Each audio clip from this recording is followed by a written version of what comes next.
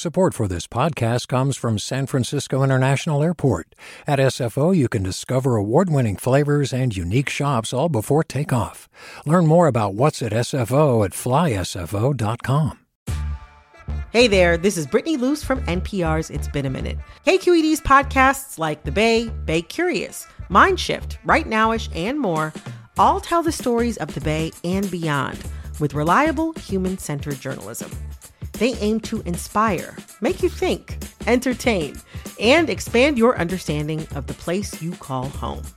Here's how you can support podcasting at KQED.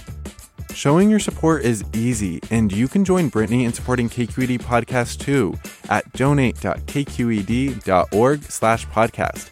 That's donate.kqed.org/podcast. From KQED.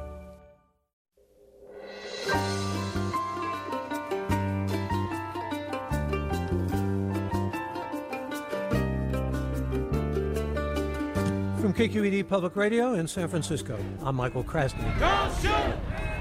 Don't shoot! More than 10,000 demonstrators marched across the Golden Gate Bridge on Saturday, closing the span to traffic. That was just one of the many local protests against police violence held across the Bay Area over the weekend. We'll hear about those actions and what's expected for the coming week. We'll also check in with a San Jose man who trains police on how to avoid bias and who was seriously injured by a rubber bullet at a protest last week. Then, conservative columnist George Will. He's long been critical of President Trump, but now he's also calling for voters to kick Trump's Republican enablers out of Congress, and we'll find out why. Join us after this news.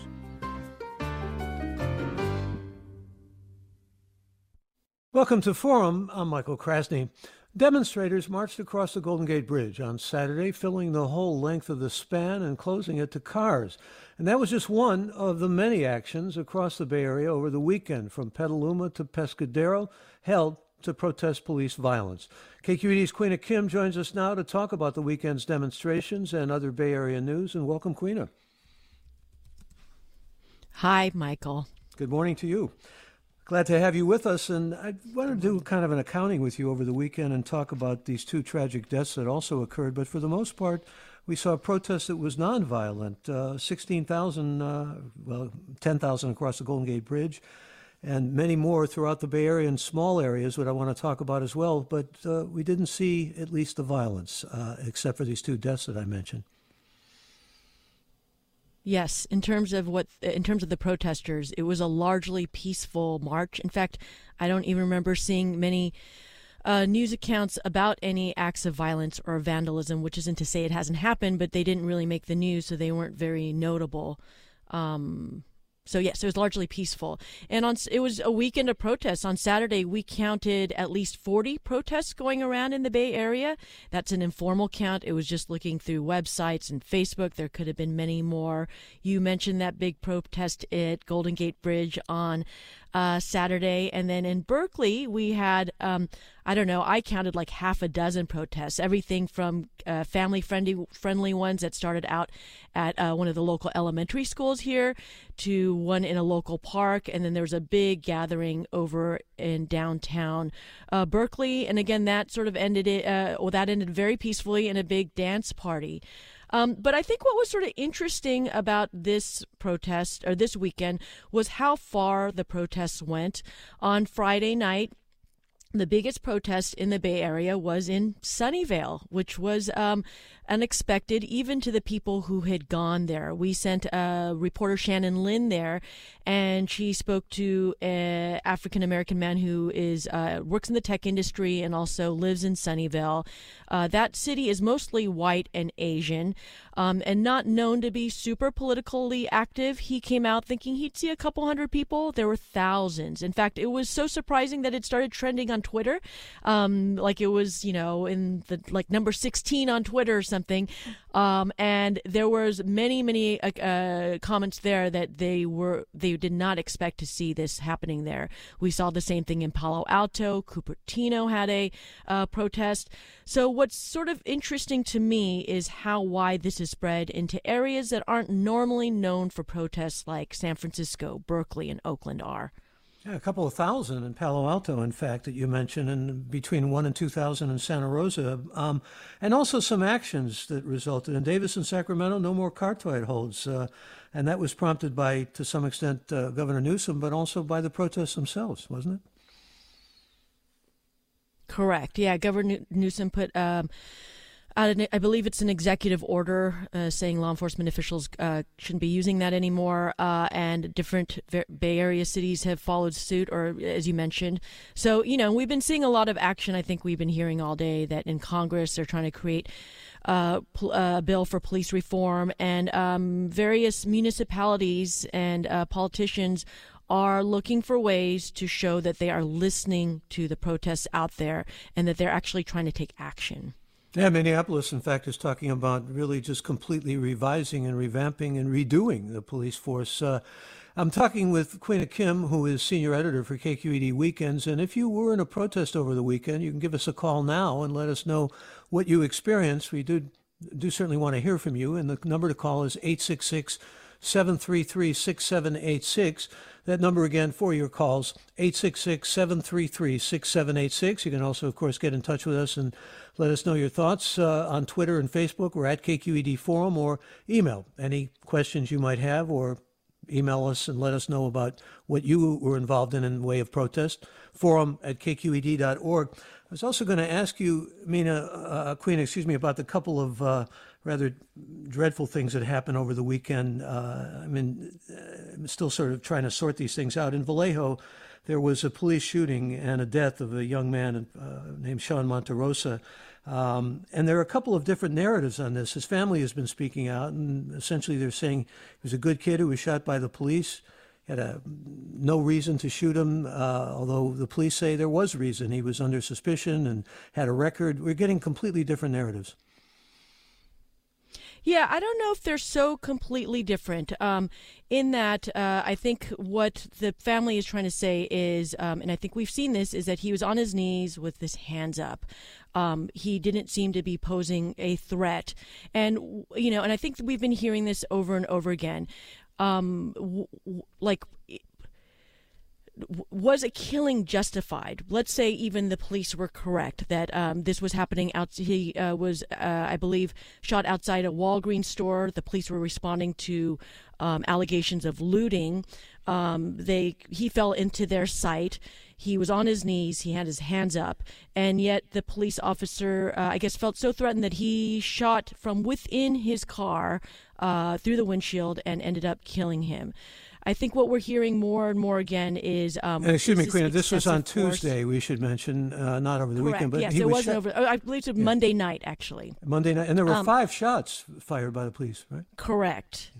Yes, I believe that's correct. But I think it's sort of, was it worth a killing? Was he really a threat? And whether he was doing something wrong or not, that's still to be determined. We don't know. We have the police side of this story, but it's still being under investigation. Was it worth a killing? I mean, I think that's really what we're hearing here again and again. And of course, this was sparked off by the Floyd killing in Minneapolis, which was allegedly over a counterfeit $20 bill that a life was taken. And also, when I talk about a couple of different narratives, he had a hammer in his back pocket, which the police claimed they thought was a gun, right?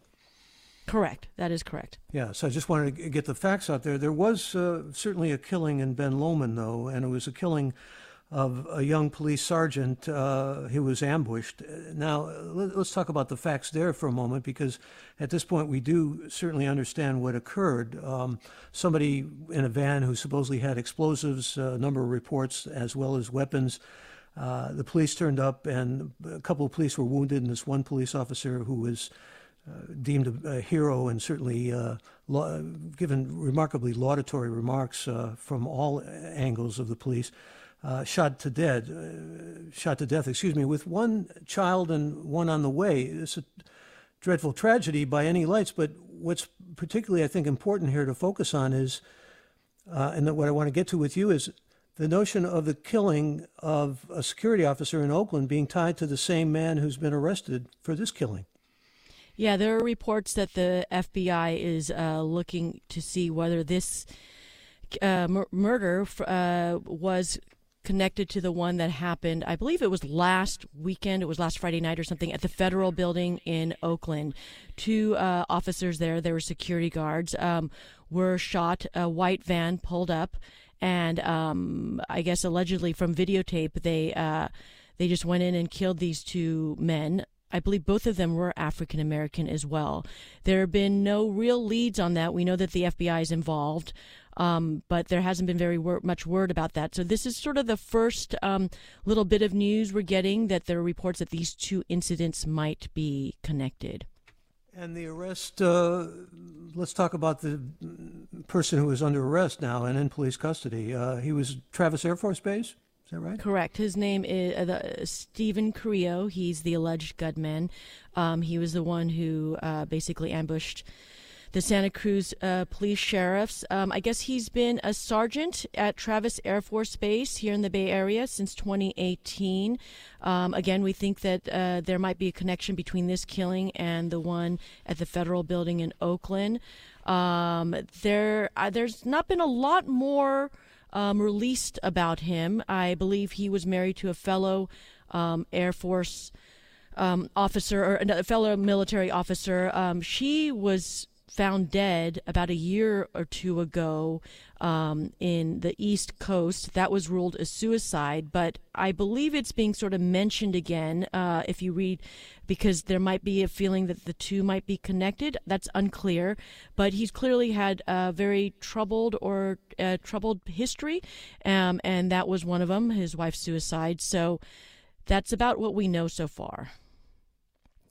We hope to learn more about this. We're talking about the weekend's protests with Quina Kim and events that have occurred over the last week or so in the Bay Area. Quina Kim is senior editor for KQED Weekends. I want to get Derek Sanderlin on with us. He's a community organizer. He's with PACT, People Acting in Community Together. He works to improve relationships between the community and the San Jose Police Department. And Derek Sanderlin, good to have you with us on Forum. Welcome to the program. Thank you so much, and it's a pleasure to be here. Well, it's a pleasure to have you here, but it's certainly not a pleasure to talk about what you went through. You've been working with police on anti-bias, and you have certainly been praised by people in San Jose, like Police Chief Eddie Garcia, for your work. You were out there in the protests, and tell us what happened. I can tell you that this has been one of the most, tragic seasons I think that this country has seen as far as police brutality. But as I sort of made my way downtown to express my grief around the death of George Floyd, Breonna Taylor, Desto Reyes, and many others, Ahmaud Arbery. I was surprised and just extremely proud of my city for showing up. As the peaceful protests were going on, we encountered a lot of confrontation with police officers, and in the midst of trying to just de-escalate any tension that might give rise to violent situation. I was talking to a lot of folks on the front line, and started witnessing folks being shot with rubber bullets. Some of them old women, some of them children, and particularly in one instance by City Hall, I saw a young woman, probably in her teens, being shot directly in the chest. And that just really tore me apart. It broke my heart. And I couldn't stand and watch it anymore. So as those police officers started to sort of aim in other places, and were just sort of looking around in the crowd, I just kind of made my way over with my hands up, and just asked them to please stop doing this. And they told me to move, and I said, I can't do that. Please don't do this. And it appeared that that they were sort of ready to back off, and a police officer behind them pointed his riot gun at me and said, move. And at this point, I hadn't had a riot gun pointed at me, and so I was really scared,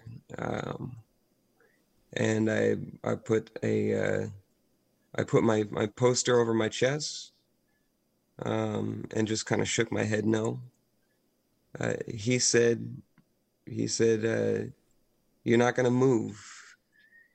And I just kind of stood there shaking my head, and he fired his riot gun. And what I didn't realize is that he was pointing at my groin. I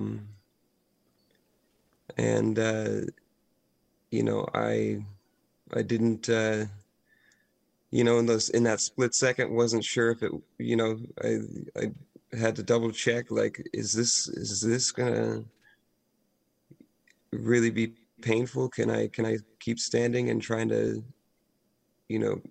quell the tension?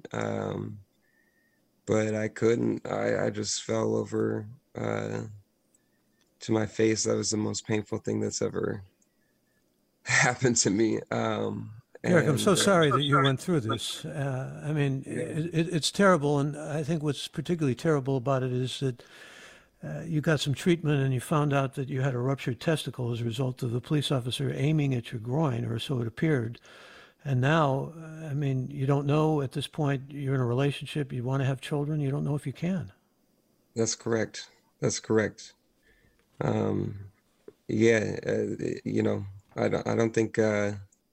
don't think anybody, including myself, expected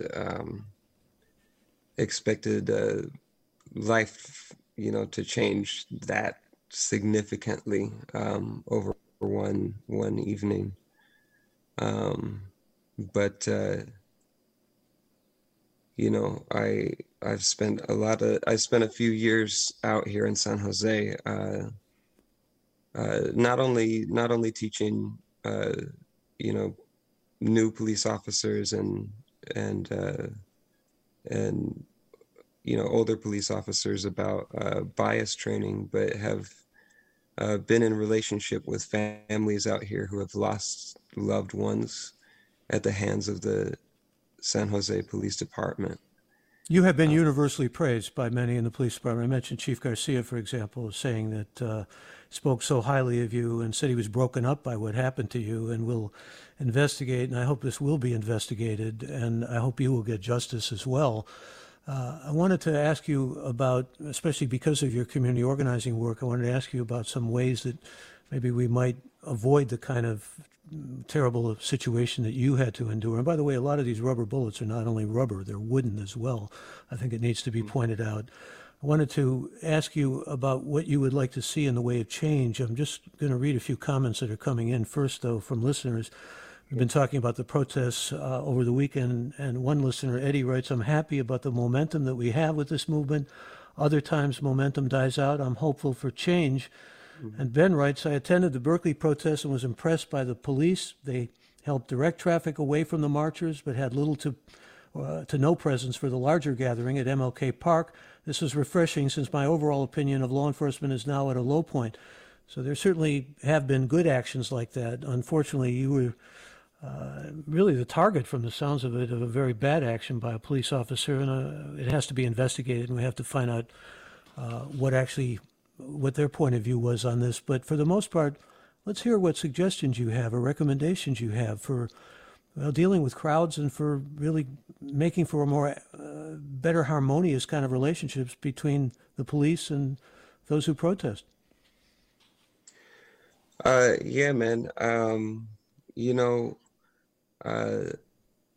I was not the only person out there who was unlawfully shot with those rubber bullets in the protests, and this city has had a tumult. This police department in particular has had a tumultuous relationship with its communities of color, Black and brown folk, for quite some time, and so I think in this moment it's really important for us to listen to those folks who have been screaming about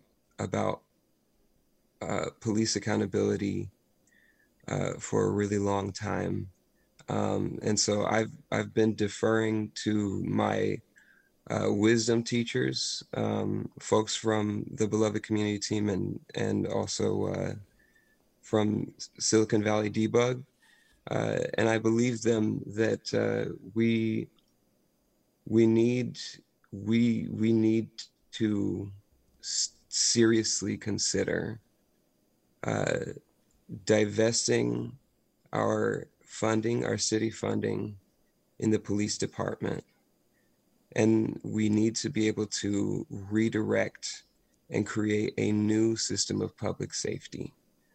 We are in a unprecedented time, and folks are not going to stop until people are not going to stop protesting in the streets until we secure a new way to move forward. And so I would suggest, reaching out to Silicon Valley Debug and understanding what it means to divest our funds from the police department and reallocate those into the community in ways that help us create a more just society, and in a way that creates a community that continues to protect each other. Talking with Derek Sanderlin, who is a community organizer with PAC, People Acting in Community, and acting together in community together. Let me get a quick caller on here, Derek. I'd ask for people in the protest to join us, and Beth is one of them. Beth, please, you're on the air. Hi. Hi. I just wanted to say that, I live in a little town in the foothills. It's mostly white. I'm white. But I'm really aware that going through the COVID-19 thing has given everyone all at the same time the experience of powerlessness and vulnerability. And I think that really lowered the threshold for people's empathy and agony over what happened with George Floyd and all the other things that have happened. Beth, I thank you for that call. We're coming up on a break here. We're going to go to another segment with George Will, but let me thank you, Derek Sanderlin, and let me wish you the best of luck. I really appreciate it. Thank you so much. Appreciate having you. Derek Sanderlin, again, is community organizer with PACT, People Acting in Community Together, where he works to improve relationships between the community and the San Jose Police Department. George Will, when we return. Stay tuned. I'm Michael Krasny.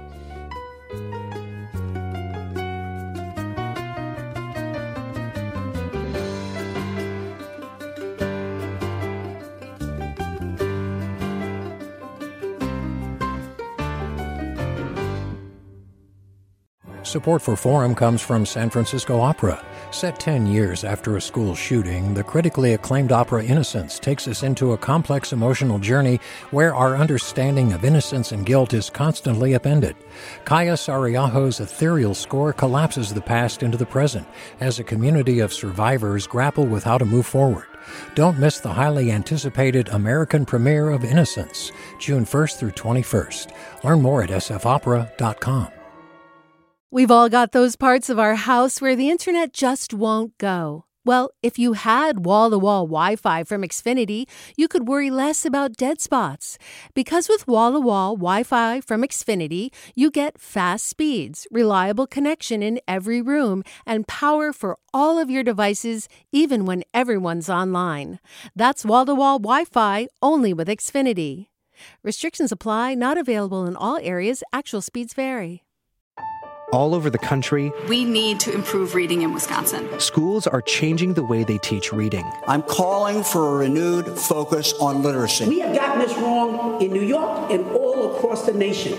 And it's happening because of a podcast. I think your podcast has changed my life. And I'm going to share this podcast with everyone I meet. Sold a Story investigates how teaching kids to read went wrong. New episodes of Sold a Story are available now.